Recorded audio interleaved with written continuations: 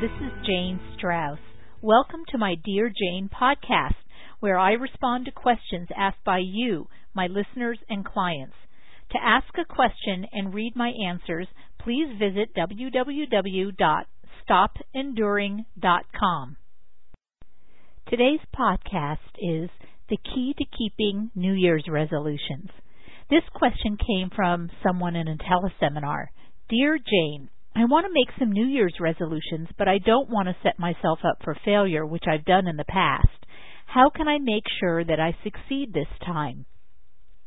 Most of us use New Year's resolutions as a way to try to boost our self-esteem. We think that if we lose weight, exercise, or pay off our credit card debt, we'll feel better about ourselves. This seems logical, but it's actually backwards thinking. Why?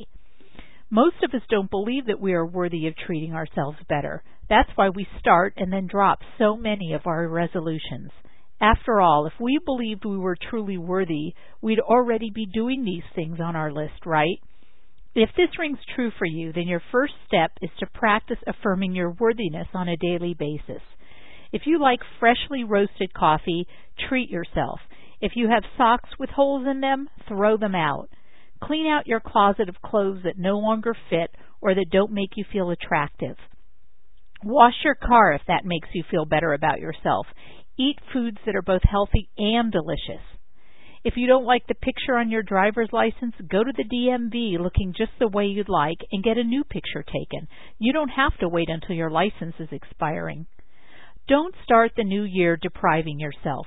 Let go of anything and everything that doesn't bolster your worthiness. In my book, Enough is Enough, I write that changing, even tweaking behaviors is a great way to change your mind and begin thriving. When you feel better about yourself because you've been treating yourself with more respect and compassion, you're ready and more trustworthy to make a list of New Year's resolutions. My recommendation is to start with only one resolution at a time and focus on that. Here's why.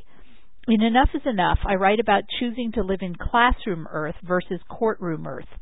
In courtroom earth, we are our own judge, jury, and executioner.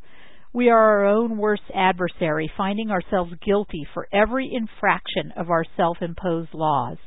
Courtroom earth doesn't affirm your worthiness, so get out of the courtroom and walk into classroom earth. Here's where you get to learn, practice, make mistakes, and try again, reinforcing, not undermining your self-esteem and worthiness. When you've committed to one new activity or behavior long enough, it will become a habit. You will be able to stick to an exercise regimen, lose weight, learn that foreign language, pay off your credit card debt, or keep any New Year's resolution by treating yourself as the worthy being you are.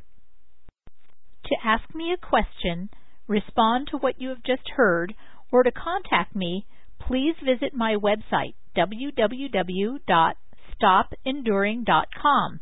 You can also go to stopenduring.com to order my popular self-help book, Enough is Enough, Stop Enduring and Start Living Your Extraordinary Life. You can read excerpts from it, watch my TV interviews, or set up a consultation or speaking engagement with me. I hope that this information helps you create your extraordinary life.